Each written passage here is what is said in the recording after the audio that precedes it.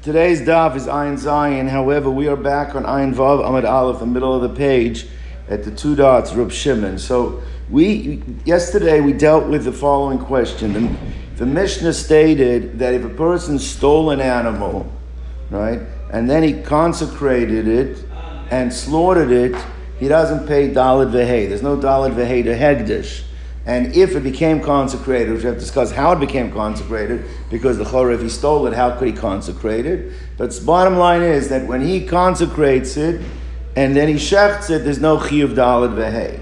So the Gemara had the following question. The Gemara says, okay, I buy into the fact that we're talking about over there, let's go to Rabbi Yochanan's Shita, there had been a Yush by the original owner, which means that when the person consecrates it, it actually becomes Hegdish, and once it belongs to Hegdish, you could argue, therefore, when he goes ahead and shechts it, so he's not shechting the original owner's item because it's out of the domain of the original owner, fine? And therefore there's no Daled Vehei. Just as there's no kefil by Hegdish, there's no payment of Daled Vehei for Hegdish either. Got it. But the Gemara's question is, but we know that you're chayiv Daled Vehei not just for slaughtering, you also chayiv Daled Vehei for selling. Now selling doesn't have to be necessarily a sale, it could be a gift too. Anything that transfers it from the domain of the original owner to a new owner is also considered to be an act of mechira, and therefore it's chayiv Daled Vehei. So the Gemara's question was, so why aren't you chayiv on the actual making it hegdish? On the actual act of making it hegdish, which takes it away from being the original owners to now becoming hegdishes, why aren't you chayiv Daled Vehei on that mechira as well? And what the Gemara answered is that the Tana of our Mishnah holds is that when you make a sale, so the person who's involved in the sale, initially, let's say his name is Ruvain. So Ruvain sells an item to Shimon. What makes it a sale or a gift, any form of transaction, is that it goes from being identified as the seller's item to being the buyer's item. Whereas Hegdish is unique, even though it actually logistically, legally, it becomes Hegdishes in that it no longer belongs to the original owner, but the fact is that the thief was the one who was Makdish it, he was the one that Makdish it, it's viewed as, let's give him the name Ruvain. It's when you Makdish something, the person who consecrates it, it's always identified as his animal of consecration, which therefore it doesn't cross the I's and cross the T's and dot the I's of what is considered to be a full mechira, and therefore you're not chayav on the Daled Vehei of the transferal because it's still viewed as the thief's in terms of since he was the one who was makdish. That's what we explained yesterday, and that's why there's no Daled Vehei by being makdish, but and for sure not by the shchita. The Gemara wants to do now, and again, the Gemara is erroneously going to assume the position of Reb Shimon and then have a problem with it. What Reb Shimon at the end of the Mishnah, he dissents, and he says, well, you have to make a difference, you have to make a distinction whether the type of consecration was a neder or was it a nedava? What is it, a harei alai, which means that I am financially responsible even after it becomes consecrated, or is it a harei zu, that I'm only responsible to make sure the animal is brought, but I'm not financially responsible for underwriting? Now, the Gemara assumes right now, what nakuda, what point is the dissension of Rav Shimon addressing? Meaning, what is he arguing with the Tanakama? So the Gemara assumed right now that he's arguing with this last piece of Gemara that we just said, the last one we just explained, the Tanakama. The Tanakama said that when you consecrate it, that when the thief consecrates the item, he's not chayev for a mechira because it's always considered still to be the thief's. Comes along... Say that one more time. That when the thief consecrates it, since he's still, whatever, let's say if his name was Ruvain, it's always considered to be still Ruvain's. It doesn't become, not viewed as completely as Shimon's, therefore it doesn't fill the complete rules. Reuben is a thief. Reuben is a thief. And Shimon is the Beis HaMikdash. It's not considered to be, it's still identified. It's still identified as his, therefore you can't say Chayav Mechira. No, that already we said it's out of that person's domain when he's Markish right now. Now the point that the Gemara thinks is that Rav Shimon is disagreeing with that concept. I mean, Rav Shimon says, well, it depends. What kind of consecration did he give? Did he give a consecration that makes it that he's no longer financially liable like in a dova? Or did he make a consecration where he said that Hare Alai, that I'm always going to be financially responsible until this animal is actually brought. That's what now. So the Gemara assumes right now is he doesn't buy into this business. And what do you mean? It was called Ruvain's. It's still called Ruvain's. No, if you consecrate it, that's a transaction. You have gone and given it over. You've transferred it to the other party, and bottom line is that should be viewed as a transferal. The distinction is what kind of transferal was it? Was it one that you're still legally liable on, or financially liable, or one you're not? That's what the Gemara assumes the argument that Rav Shimon's addressing that point, but we're going to see it doesn't work with the wording of Rav Shimon. Let's see it inside. So the Gemara says like this. Let me just explain the next few lines outside, so let me just make it completely much easier to. If in fact, right, bear in mind right now, the assumption is that Rav Shimon is arguing with the Tanakama. Tanakama says that the thief cannot be chayav for mechira, because even after he consecrates it, which is i.e. selling it to the Beis Hamikdash, it's still attached to him. It's still considered like his animal. The people identified as Ruvain's animal, the thief's animal, therefore it's not considered a real mechira. And that comes along with Tanakh Rav Shimon and says, what are you talking about? I don't buy into that. But what is the difference? Is he still considered financially responsible, or is he not considered financially responsible? Now let's make sure that would be, let's follow that through. So what would it make sense then? Then in which case is the Rav Shimon disagreeing with the Tanakama? Is he saying is that I agree with you, you're not chayav dal v'hei when you consecrated, when what? When you're still financially responsible, or you're not financially responsible?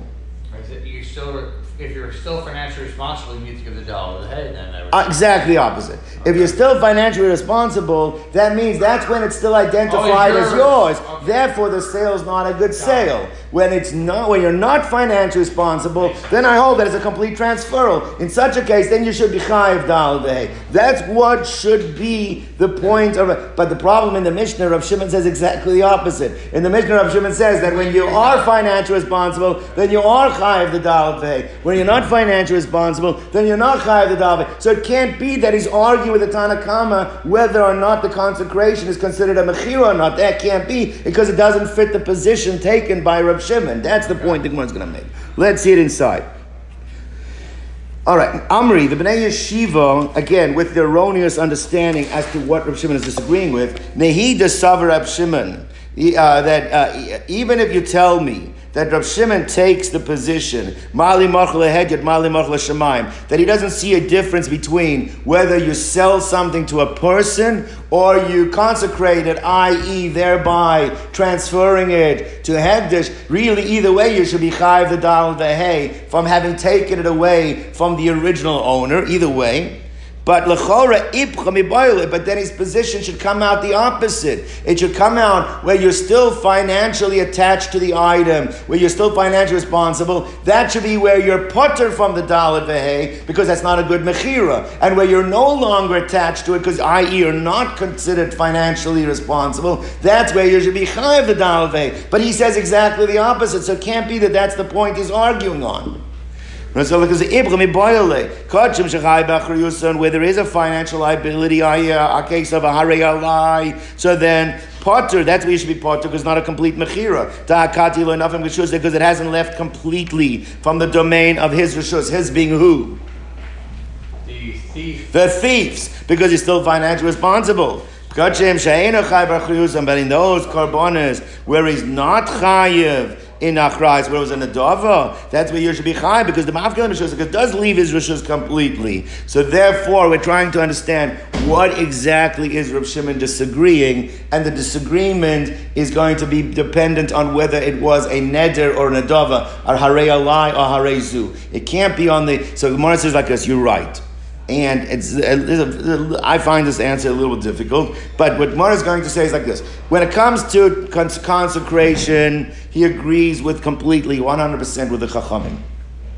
When the thief consecrates it, it's not considered to be like a mechira, because the one who consecrates it, even after consecration, is still identified as his animal, and therefore it's not like a mechira, it's not a complete transferal. It still remains Reuven's animal, it doesn't become Shimon's animal. That he agrees to. So what is he arguing with? Says the Gemara, he's arguing with something that was said at the beginning. Remember the Mishnah on here that we had on, was it on Ayin Daled? Is actually the second half of the Mishnah that we had at the beginning of the Perek. What he is arguing is with a case all the way back in the first part of the Mishnah in the beginning of the Perek. We had in the Mishnah brought down two cases. That if somebody, let's say Reuven steals the animal, and Shimon comes along and steals it from Reuven, Hagonav min haganav, right?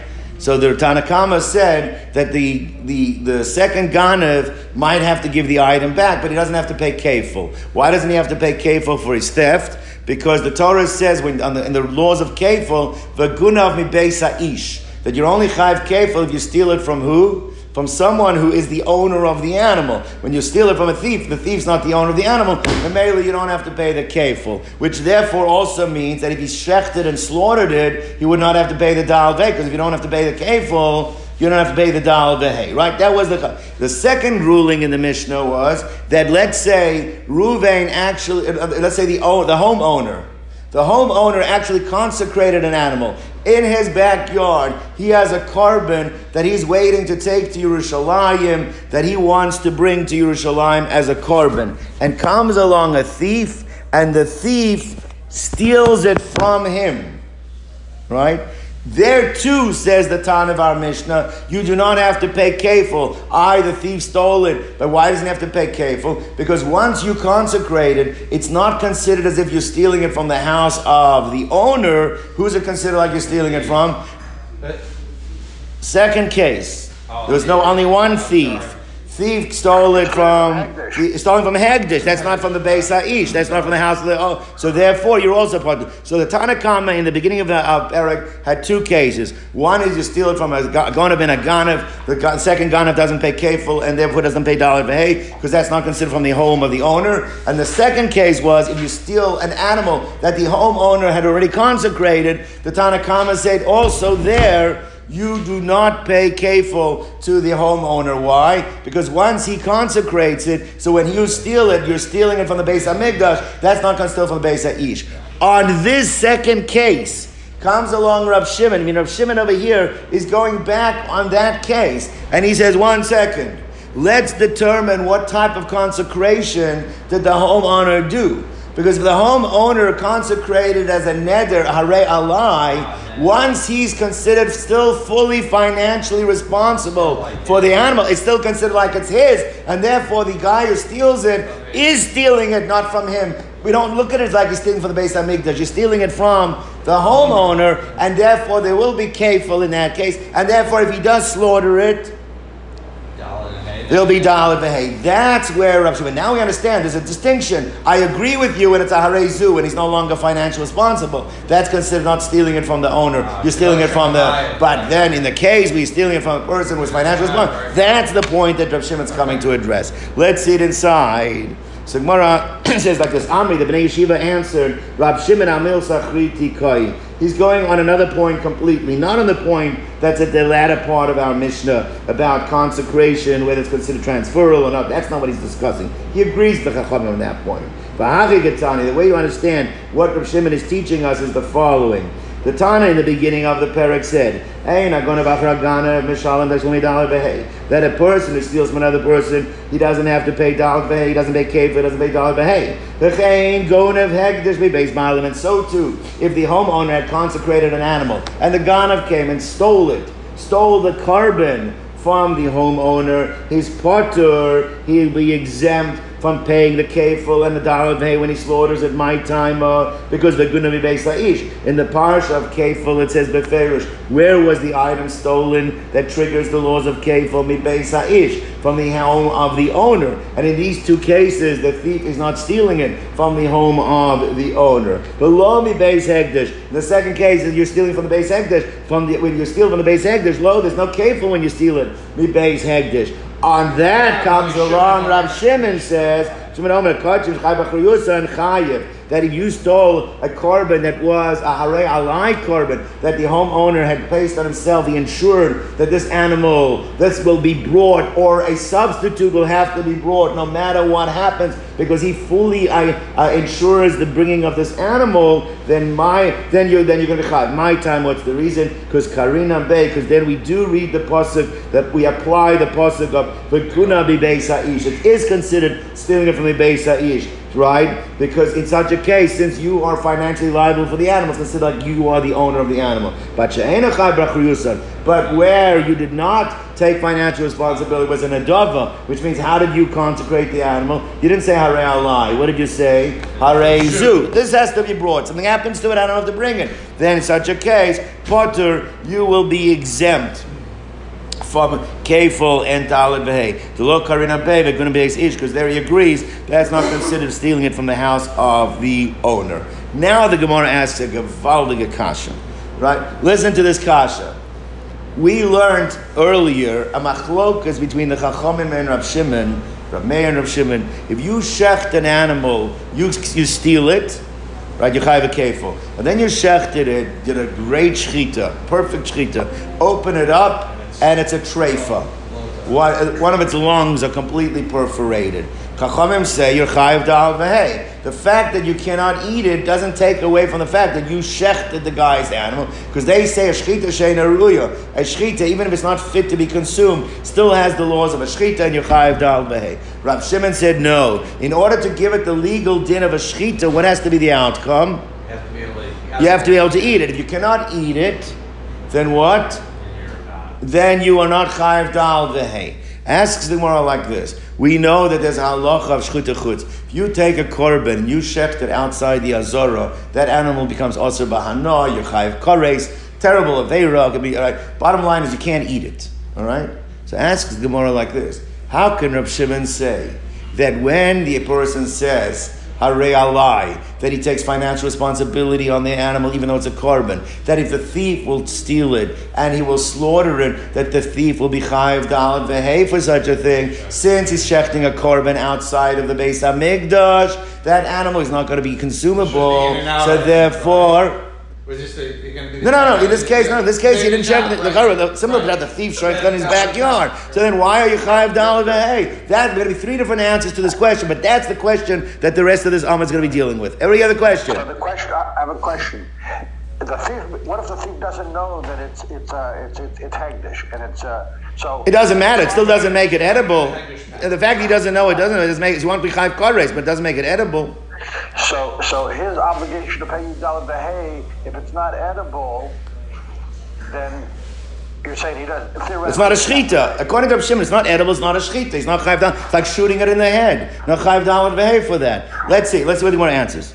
So Gemara says as follows. So mechti, let's see. Shma'in and Rav Shimon. We have already heard the opinion of Rav Shimon. Tamar shchita she'ein ra'uya. That an animal that's not a shchita does not result in a consumable item, lo shma shchita, is not considered to be a shchita. So kachim nami shchita she'ein ra'uya. So shechting this kachim, should that not also be a shchita she'ein ra'uya? Right? Why is it shchita she'ein ra'uya? Because when you shecht an animal, the bottom of Ayin Vav, when you shecht an animal outside of the azara, it's also to be eaten. And therefore, what's the question? Therefore, how could Rav Shimon hold that when you're financially responsible for the animal, the thief's going to have to pay you dalet v'hei? It's not a shchita. Three answers. First two are Rabbi Yochanan's, the third one is Reish Lakish. Kiyasa Rav Dimi, when the student of Rabbi Yochanan, Rav Dimi came from Eretz Yisrael to Bava, Rabbi Yochanan, he said like this: the case was that the animal that was consecrated was an unblemished animal, and the thief himself took it to the Azara.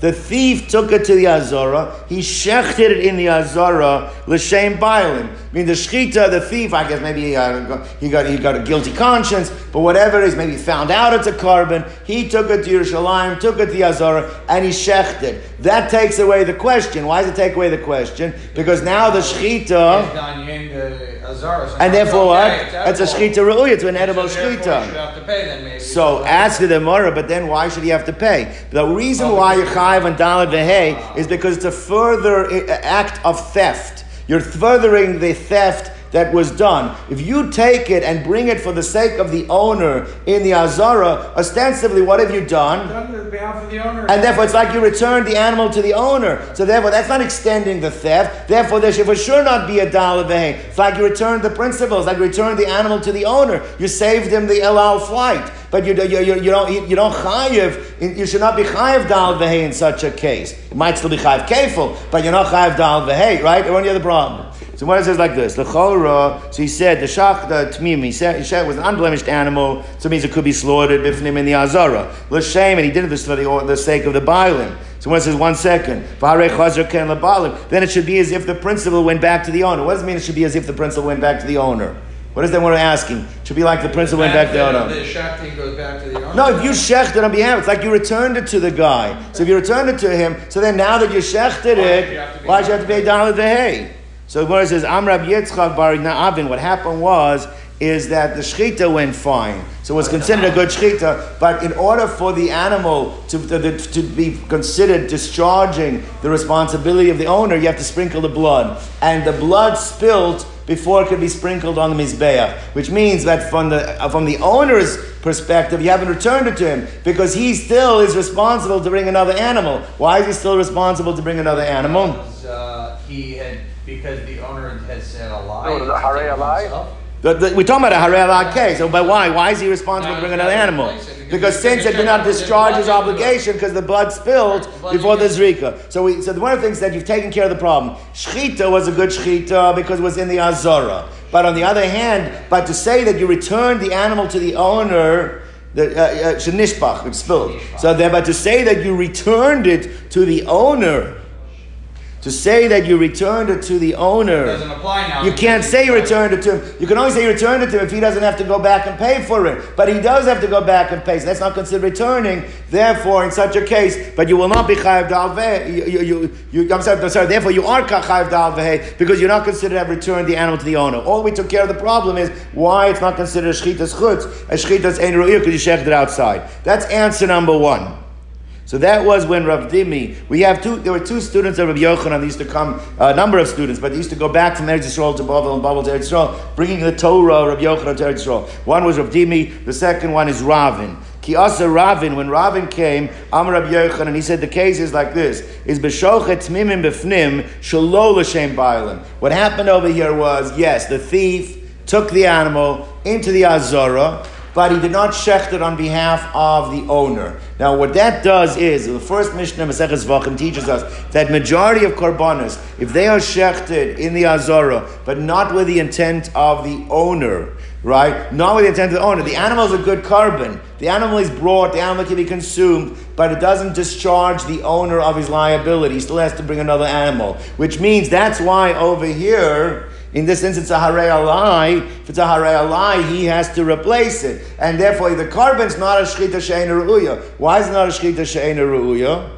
Because it's not really the owners. It's not really the original owners. Then? No, it's not a. Why is the problem that it's she'eina ru'uya? Because it was shechted correctly. Why is he chayiv dal v'hei? Because it's not viewed as returning. Why is it not viewed as returning? The owner still has to. Correct. He didn't do it on behalf of the owner. That's the. So we have 2 answers in Rabbi Yochanan. Rabbi Yochanan, according to Rav Dimi, and according to Ravin.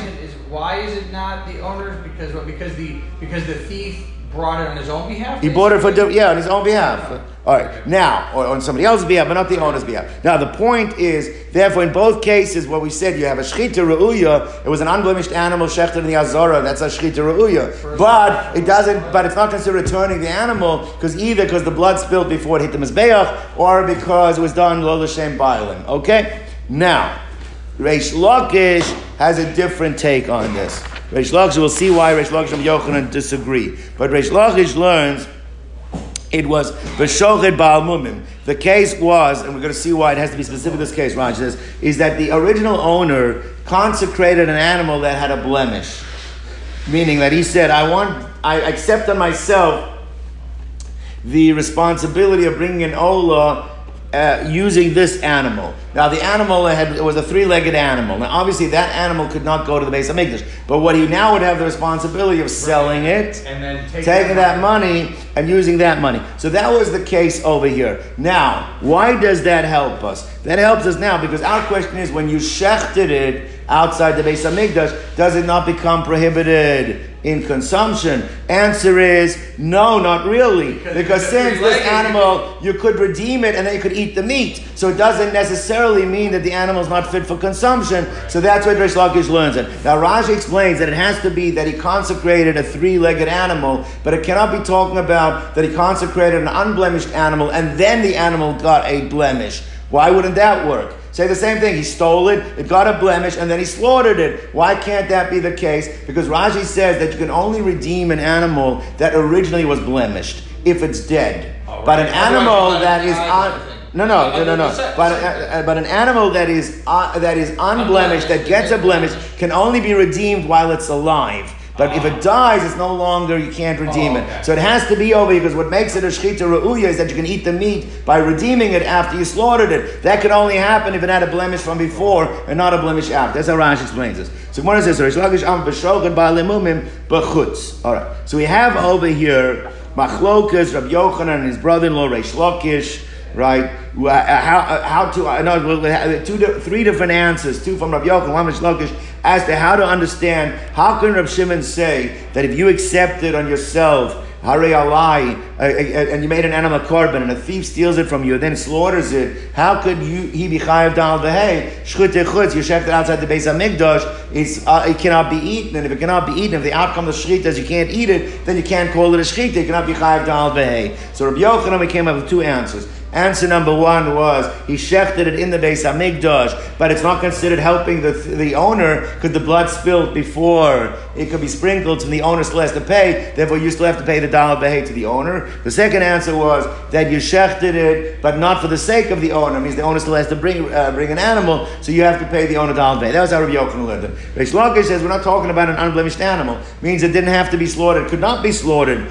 in the Azorah. So what happened? He stole a blemished animal. Animal had been consecrated blemished, stole it. It's considered shchuta re'uya because you can still go ahead and redeem the meat and eat the meat, so you could ultimately eat from the animal, and therefore you're chayav dal v'hei for such a shchita. Okay, Tahi ba Rabbi Lazar. Rabbi Yochanan had a student who became his colleague. His name was Rabbi Lazar, a great man. So this Rabbi Lazar, the Amora. Rashi says Toibai was perplexed by it. That's what we translate. Rashi comes from a lashon of when you smell the wine. You smell the wine to see if it's of good quality. Means it is something you smelled amiss. Meaning he was sniffing it out. He didn't like either of these answers. So let's see inside. So Gemara says Tahi bar Rabbi Lazar. Rabbi Lazar was perplexed by these two answers. Li Rabbi Yochanan. The problem he had with Rabbi Yochanan was as follows. He says as follows. He says, unlike a shechting of an animal that is a non-consecrated animal, at the moment the shechita is over, what's the halacha? The moment the shechita is over, the shechita is now permits the animal to be consumed. Correct? So he says, what is the critical piece, according to Reb Shimon, whether or not it's considered to be a shechita re'uya, is when the shechita is concluded, is the outcome of that shechita, I can eat the animal or not. He says that cannot apply to kachim, because by kachim, even after you finish slaughtering the animal, you can't consume it. What has to happen? Not the burning. Not the burning. What's the critical point? Blood? The zrika of the blood. So therefore, what Rabbi Lazar is asking on Rabbi Yochanan, according to the shita of Rabbi Shifman, no shchita of a korban could ever be considered a fit shchita for the laws of Dal V'Hei, because it's not the shchita that permits it to be eaten. There's a delay. You have to sprinkle the blood. Therefore, it should never be considered shchita re'uya. So the Chora, he doesn't understand. Rabbi Yochanan's answer doesn't help, because the bottom line is it still should be a shchita she'en re'uya. That's the problem with Rabbi Yochanan's answer. Right? That's the problem with Rabbi Yochanan's answer, which, by the way, is a problem with both of Rabbi Yochanan's answers. Because at the end of the day, since you still need to do Zrika, it's not considered a Shechita Re'uya. Now, what's the problem with Reish Lakish? Even in Reish Lakish's case, where you don't have to shecht it, you cannot shecht it in the Azara, so you don't have a Zrika, but it's still, at the moment you shechted a blemished animal, is it edible at that moment? You have a consecrated animal that was blemished, and you shechted it. Is it permissible to be eaten right after the shechita? If it's a blemished yes. animal?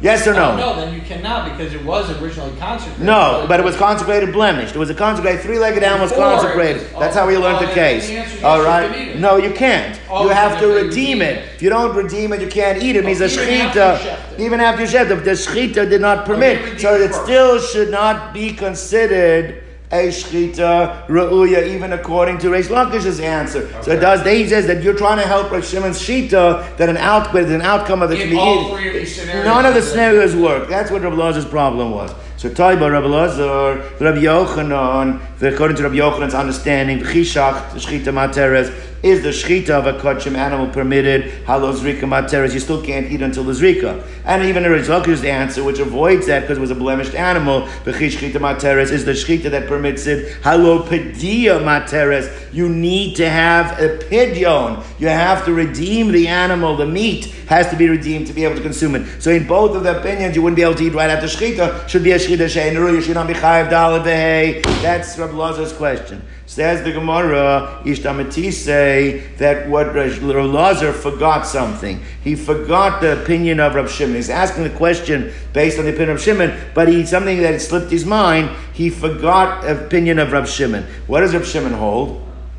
You're going to see that Rabbi Shimon says that there are certain processes that are dependent on one another, i.e., shechita of an animal needs zrika, or shechita of of blemished animals need redemption. So therefore, legally, it's like almost a legal fiction. Legally, we say that something that is waiting for that second process to happen, halachically, at the time of the first process, we can view it as if that second process has already happened. We're going to give examples of it. But the point is, the lashon is kala omed lizrok, something which is standing to get zrika. Legally, we could say it's kazarek dam, as if the zrika was there. Kala omed lifto, something is waiting to be redeemed. Legally, we look at it as if it was redeemed. Now, that doesn't mean you still don't have to go ahead and do the zrika. It doesn't mean you still don't have to go ahead and do the shechita. But in terms of the processes, we can say that whatever the outcome that's needed by the second process is already existing by the first process. Now that helps us. Now Reb Lazar's problem is not a problem.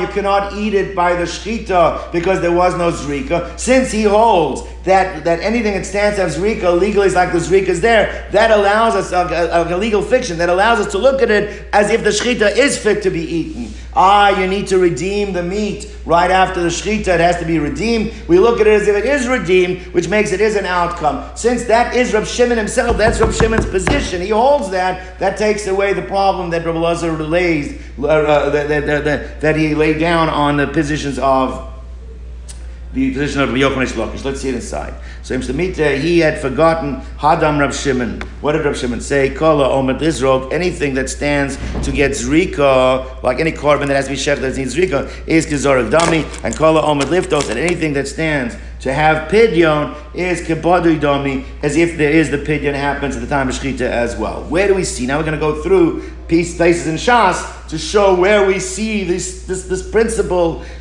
being borne out. So Kala Omed Lizrok, Zorek Dami. Where do we see this? Desanya, we learned in a brisa. Now this is a brisa in Maseches Menachos. The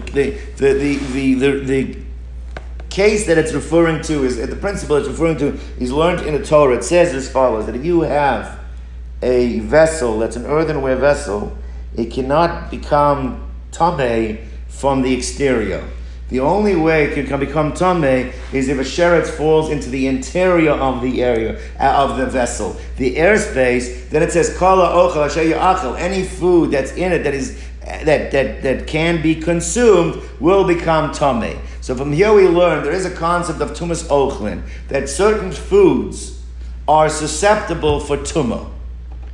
There's a special tumah called tumas ochlin, that foods are susceptible for tumah. So if you have a non-food item and it's not a vessel, it might not be susceptible to gabel tumah. It has to either be a vessel can become tameh or a food can become tameh. But if it's not a food item, it's not become. Now the question is, how do we define a food item? Is a food item based on legally that a Jew's allowed to consume it? Or is it that anybody's allowed to consume it? And what if it's also to be consumed? Is that still considered to be a food? So that is a question, and we're going to introduce the opinion of Rab Shimon here. Rab Shimon says like this: what would you say about nosar? Nosar was that there's a part of, nosar is an animal or parts of the animal that was supposed to be brought at a certain time. Either they were supposed to be consumed on the Mizbeach or consumed by a person, and there was a time delay that caused a disqualification. So now, that food,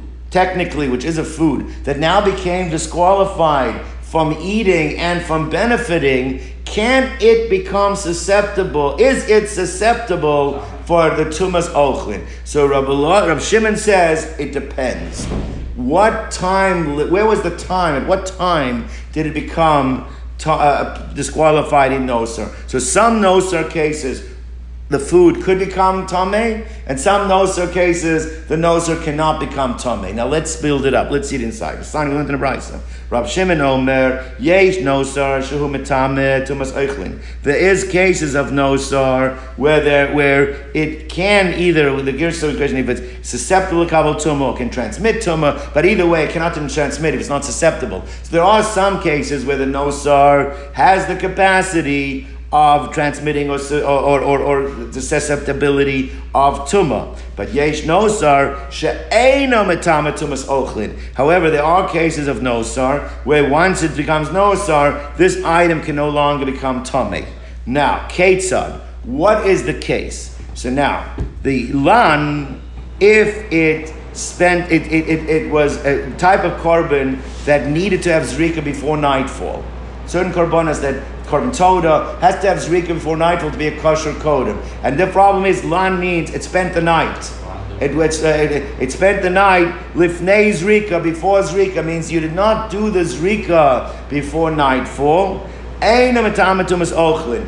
That piece of nosar, that piece of animal, is not going to be susceptible anymore to the laws of tumas ochlin. La'achar zrika, but let's say you did do the zrika, and we're going to this is the simple translation, we're going to see it's not what it means, but let's say you did do the zrika before nightfall, and then the problem was that you never ate the meat within the right time, and it became nosar. In that case, it is metame tumas ochlin. It is susceptible to a tumas ochlin. Now the simple understanding would be, is because if you never did the zrika, it was never fit to be consumed.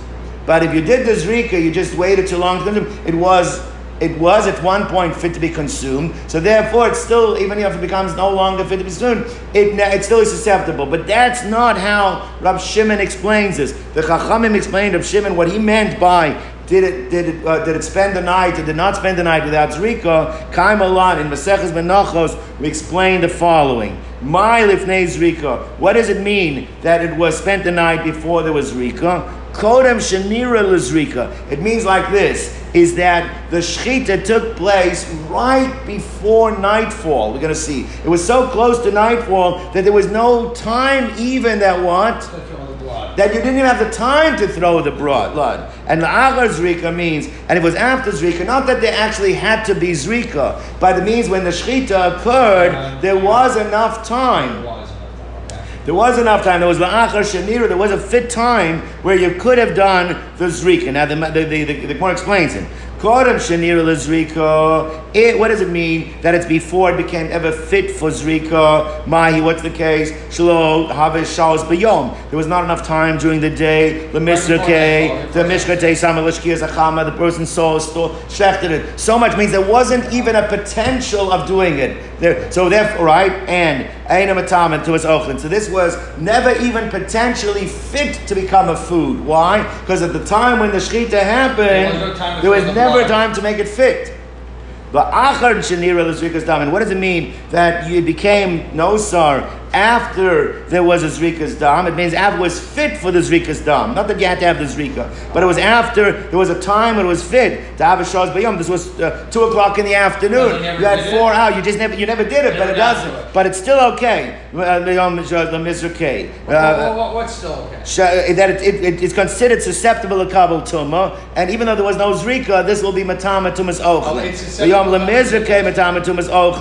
Alma, what do we see that Rabbi Yochanan, Rabbi Elazar's shita is like? Rabbi Shimon's shita is like this: that anything that stands to have zrika, even if zrika wasn't done, we give it the status. We give it a status like it had the zrika, and only if it didn't have enough time. What's that? You can't eat it because the blood was not. No, we're not talking about even you're allowed to eat it, because you're never allowed to eat it. It means the question is, does it susceptible to kabel tumah? Is it considered a food that's makabel tumah? You're not allowed to eat it. It's no sar. In both cases, no sar. No, I understand. But had it been thrown, it would have been. Okay, forget it. Sorry. So they have alma kol alma lizra kazaruk dummy. Point we're saying is like this. The point we're trying to bring over here is that you see Rav Shimon holds of the concept that even if zrika wasn't done legally at the time of the shechita, we can say it's as if the zrika was done. But that, and where do we see that from? Because in order for a food to be makabel tumah, a food makabel tumah, there had to be some point in time in this food's lifetime that it could be viewed as edible. Now, how could it be edible? L'chora, any carbon yeshech still needs zrika. But the point is like this: if there would have been time to be able to do this, the potential that makes it as if it's edible and never to be able to susceptible kabel tumah. But there you see, you don't have to have the zrika. Now that answers Rabbi Elazar's question. Rabbi Elazar says every kachim is not fit because it still needs zrika. No, because according to Rav Shimon, at the time of shechita, we can view it as if what? If there's time to do the zrika, it's as if the zrika is legally has taken place. Can't eat it until that's correct. That's correct. Just it's a time lapse, but it's not a legal situation. All right, now that takes care of the first principle. His questions on Rabbi Yochanan. What about on Rabbi Elazar? Rabbi Elazar said that if the animal had a blemish and you shechted it, so therefore you're chayav dal b'hei. He says according to Shimon, you can't eat it now. You have to do pidyon. The pidyon hasn't happened until later, so the outcome of the shechita wasn't an animal could be eaten. So on that we said that if it's same idea, if it's fit to have pidyon, we can view it as if the pidyon takes place at the time of the shechita. Where do we see this concept? The sign we learned in a brisa. Rabbi Shimon Omer. The case over here is talking about we're dealing with a para aduma. Now, a para aduma, right, a very expensive animal. What happens if you have para aduma A? And then there's another paraduma that shows up that's such a beautiful paraduma. So what you want to do is you want to redeem paraduma A and now purchase paraduma B, because to let that. We're going to see that Rab Shimon holds is that, where's the place? So we're going to see Rav Shimon holds that even after the animal has been first animal slaughtered and it's on the pyre, it's on the wood pile to be burnt, you can still go ahead and redeem it. You can still redeem it even after it's been ready to. It's literally you slaughtered already. You put it on there. You can still go ahead and redeem it. Now says it more like this, based on Rav Shimon, para. Metama tumas ochlin. The para conveys tumas ochlin, can receive tumas ochlin, depends how you read this word. But nevertheless, why? Why can a paraduma be susceptible to paraduma? The chora, while it's a paraduma, it's also to get any benefit from this animal. If you know, it's also to get any benefit from the animal. So for sure, when it's alive, you're not allowed to get benefit. But even after you slaughtered it, you're not allowed to get any benefit from it. So how can you say that it can be called a food that is susceptible to kabel tumah? Right? So you're going to say, you know why? Because you can redeem it. Even after it was slaughtered? Yes. Rab Shimon holds that even if it's on the wood pile and it's ready to be burned, it can still be redeemed. So since it has an opportunity to be redeemed, what happens to the animal after it's redeemed?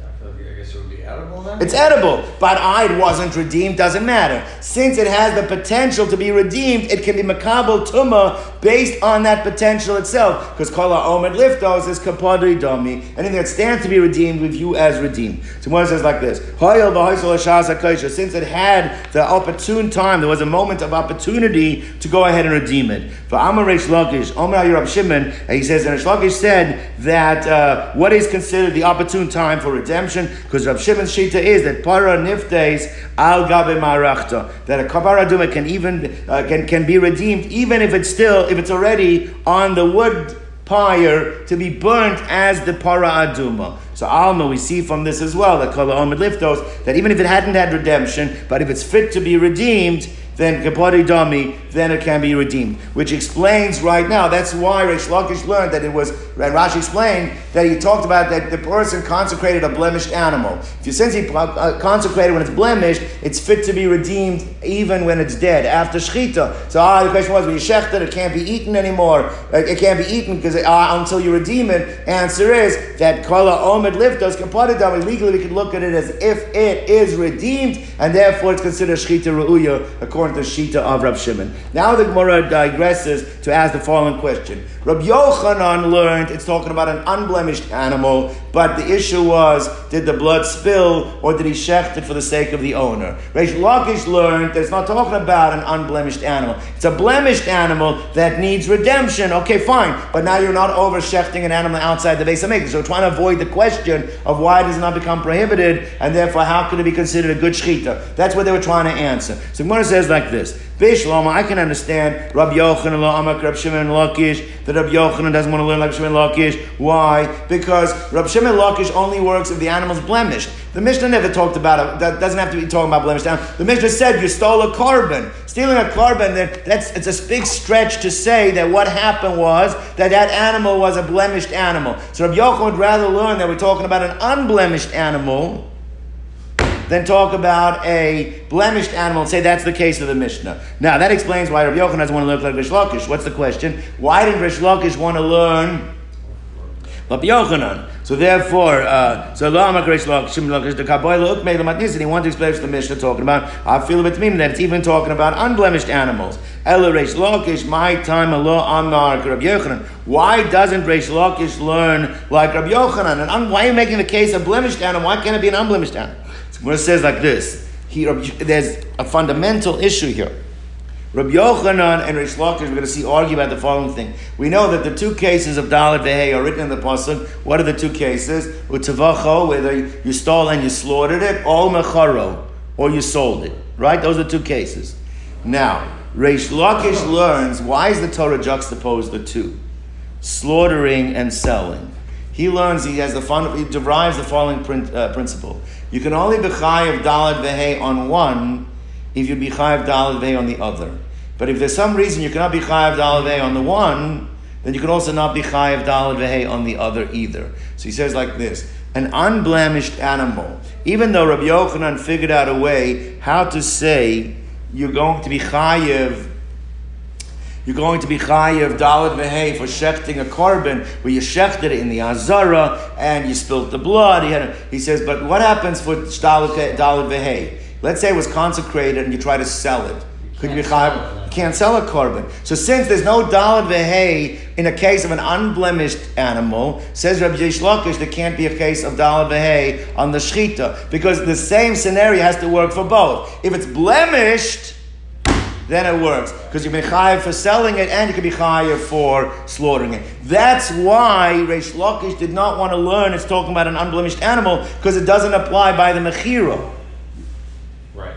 All right. So when it says like this, so Amar, as my time Rabbi Yochanan, so Amar Lach, Reish Lakish would tell you, it's what it says Tavacha Mechara. Kol Hecha de Isa b'Mechira. Whenever it's in the parsha of being Chayav Dalet Vehei for selling, Isa b'Tvicha, it's Chayav in Tvicha. But Kol Hecha de Leisa b'Mechira, when it's not in the parsha of Dalet Vehei for the Mechira, Leisa b'Tvicha, so then it's not in the parsha of Dalet Vehei for the slaughtering. V'Hani Kodshim, and these karbonas, if they are he says, if they are unblemished, and if you try sell an animal that belongs to the Beis Hamikdash, you stole it and you sold it, lo have a mechira. That's not a mechira. You can't sell something that belongs to the Beis Hamikdash. That's not going to be chayiv dal for the mechira. So leis metricha. Therefore, you cannot be chayiv on the tvicha either. Okay. So bottom line over here is, so now we're going to bring proof to this machlokes. We're going to show that they argue about this idea in other places too. But there's a fundamental machlokes here.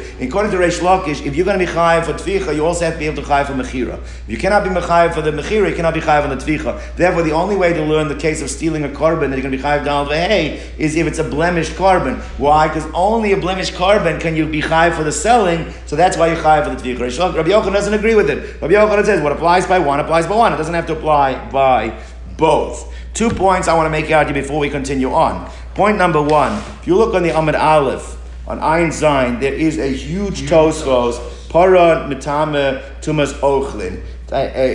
I listened to on last cycle, I don't remember where I saw it, but I mentioned last cycle that there is a Besora.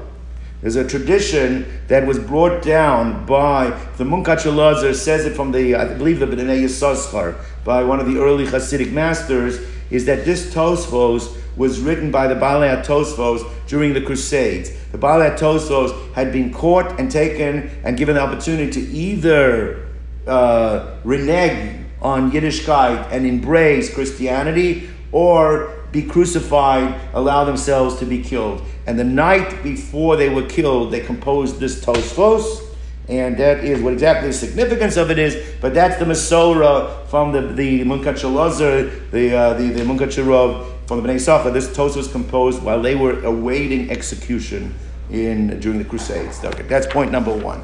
Point number two, Tosfos on the Amud Beis asked the following question. In our Mishnah, we had a case that it says that if you stole and sold it on Shabbos, you're chayiv daled behei, because you're not chayiv, it's not a capital offense. But if you stole and shechted on Shabbos, you will be pottered from daled behei, because that shchita, you say kam lev and rabbi, means you cannot be chayiv the daled behei. Ask Tosfos that according to Reish Lakish, that you can only be chayiv for the one. If you can be chayiv for the other, then how could you be chayiv for stealing and selling on Shabbos? If you cannot be chayiv for stealing and slaughtering on Shabbos, you should not be chayiv for stealing and selling on Shabbos either. Tosfos' question. Good question? Tosfos' answer is as follows. He says that we talked about a case where you didn't do it, you did it with an agent. So, since it doesn't have to be a Kamlev D'Rabbi Meina situation, it could happen through an agent, so it's possible to happen. Again, me and my... That's an answer we had before, though, about the agency. We had that whole... Well, no, that's how we learned the case. Right. But anyway, I think there's another way to answer it, perhaps. I think the other way to answer, we already said before, that when we say Kamle b'derabba mine does not mean that you are not liable for it. It means in Shemayim, you have an obligation to pay the guy for what you did. There is liability. It's just that Beis Din will not make you have to pay. So the question, the premise is that you can't be chayiv for daled v'hei, so then how can you buy mechira? When you do it on Shabbat, it doesn't mean you're not chayiv the daled v'hei. You are chayiv the daled v'hei. They just won't make you pay for it. So therefore it's not considered something that can't happen, as opposed to that's anyway, let's go on. Says the Gemara V'Azla Tamayu that this argument between Rabbi Yochanan and Reish Lakish is the shitasam in another case. What's the case? The itma, it was stated. Hamocha treifa. Person who sold a treifa. Now going in the shita of Rab Shimon, if you sell a treifa, right? Now that's not by shchita. Rab Shimon said you shechted the animal, it was a treifa, you can't be chayiv dal v'hei. But you're not shechting the treifa. What are you doing? You're selling a treifa. Are you chayiv daled v'hei for selling a treifa? Right? So here we have machlokas. Rabbi Yochanan Amar chayiv. Rabbi Yochanan says you are chayiv. Reish Lakish says you're potter. He's potter. Why? Rabbi Yochanan Amar chayiv. Avagav deleis b'tvicha. Even though you can't be chayiv daled v'hei for shechting a treifa, but he's mechir. But you could chayiv daled v'hei for selling a treifa. Whereas Rabbi Shimon Lakish, Reish Lakish Amar potter came in deleis b'tvicha. Since you cannot be chayiv for shechting the daled for a treifa, therefore you cannot be chayiv for what? Leisa b'mechira either. So you see, mamash, this machlokas, this nakuda that we mentioned before concerning the concerning the why Reish Lakish didn't want to learn something about a carbon, because you cannot chayv on the mechira of an unblemished carbon, right? Therefore, you don't want to learn something about a shchita of an unblemished carbon. That machlok is actually brought down here in the case of the treifa according to Reb Shimon. Eisevei Reb Yochanan Reish Lakish. Reb Yochanan asked the kasha on Reish Lakish from the following brisa. Ganav kilayim, you sold a hybrid animal, combined of two different animals. Utvacha, and you slaughtered it. Treifa, you stole a treifa. Umechara, and you sold it. So it says slaughtering by the case of kilayim. It says selling by the case of the treifa. Meshalem tashlume arba chamisha. You have to pay 4 and 5. Now, my love, the assumption Rabbi Yochanan makes, and we'll see in a moment why he makes an assumption, is this is going like Rab Shimon.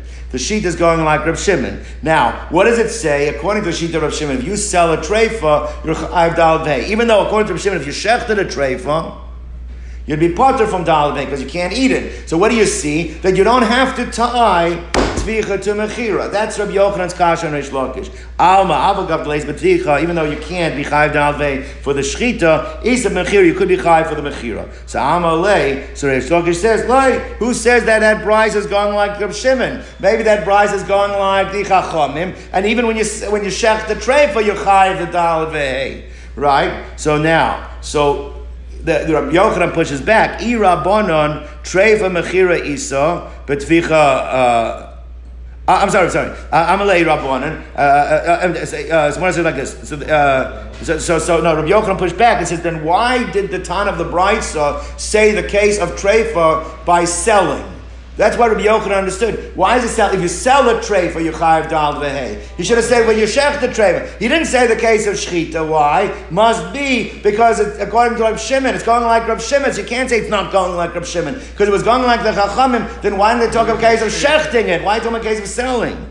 So I rabbanon treifa mechira isa mitzvei alecha. What? It's only chayav dal v'hei mechira. This is a rhetorical. Mitzvei alecha. So the Rab Shimon pushes back. So Elamai, so Thomas going to Rab Shimon. So it's going like Rab Shimon that in the case of kilayim, why do you pick in the case of kilayim only a case of shchita? What? There's no chiyuv dalet v'hei. You stole a kilayim and sold a kilayim. That's the same question. Someone says Rab Shimon kilayim b'mitzvicha isa b'mechira leisa. Ella. So therefore it says Reish Lakish. Obviously, what you have to say, even though it gave an example of one, but it applies by both. Tana tvicha. Which is why it could be going like the Chachamim, not like Reb Shimon.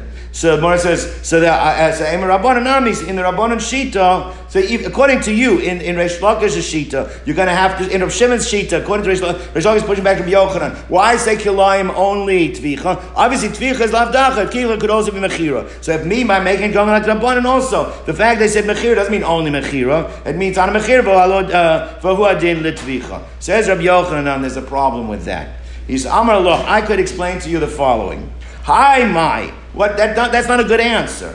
Because Amad Bishlam Rav Shimon, if it's going in the sheet of Rav Shimon, I could tell you like this. I did Tani Treifa Bechada. Since it had to talk about the case of Treifa Bechada, in the case of Mechira, it could not talk about it in the case of Tvicha.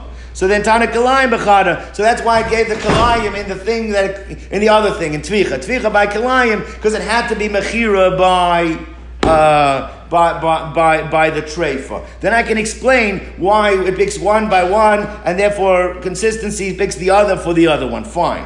Ella, but if you don't like Rabbanan and both work, then it should have combined the two. It should have said, if you stole or slaughtered a kalayim or a treifa, you're chayiv dal v'hei. Why pick one by one there? You have no way to explain that. So then Arvino ben to combine it together, ganav kalayim v'treifa, tavchanu mecharan, m'shalom tashlumi arbe chamisha. So according to me, it's going to explain why it picks one by the one and one by the other. But according to you, it's going to Chacham Shita, and there's no difference between the tvicha and mechira. It should have put the two cases together, and should have mentioned the tvicha and the mechira for both of the cases. Kasha, that is a good question the Gemara does not resolve that Rabbi Yochanan has on Reish Lakish. It almost up over here.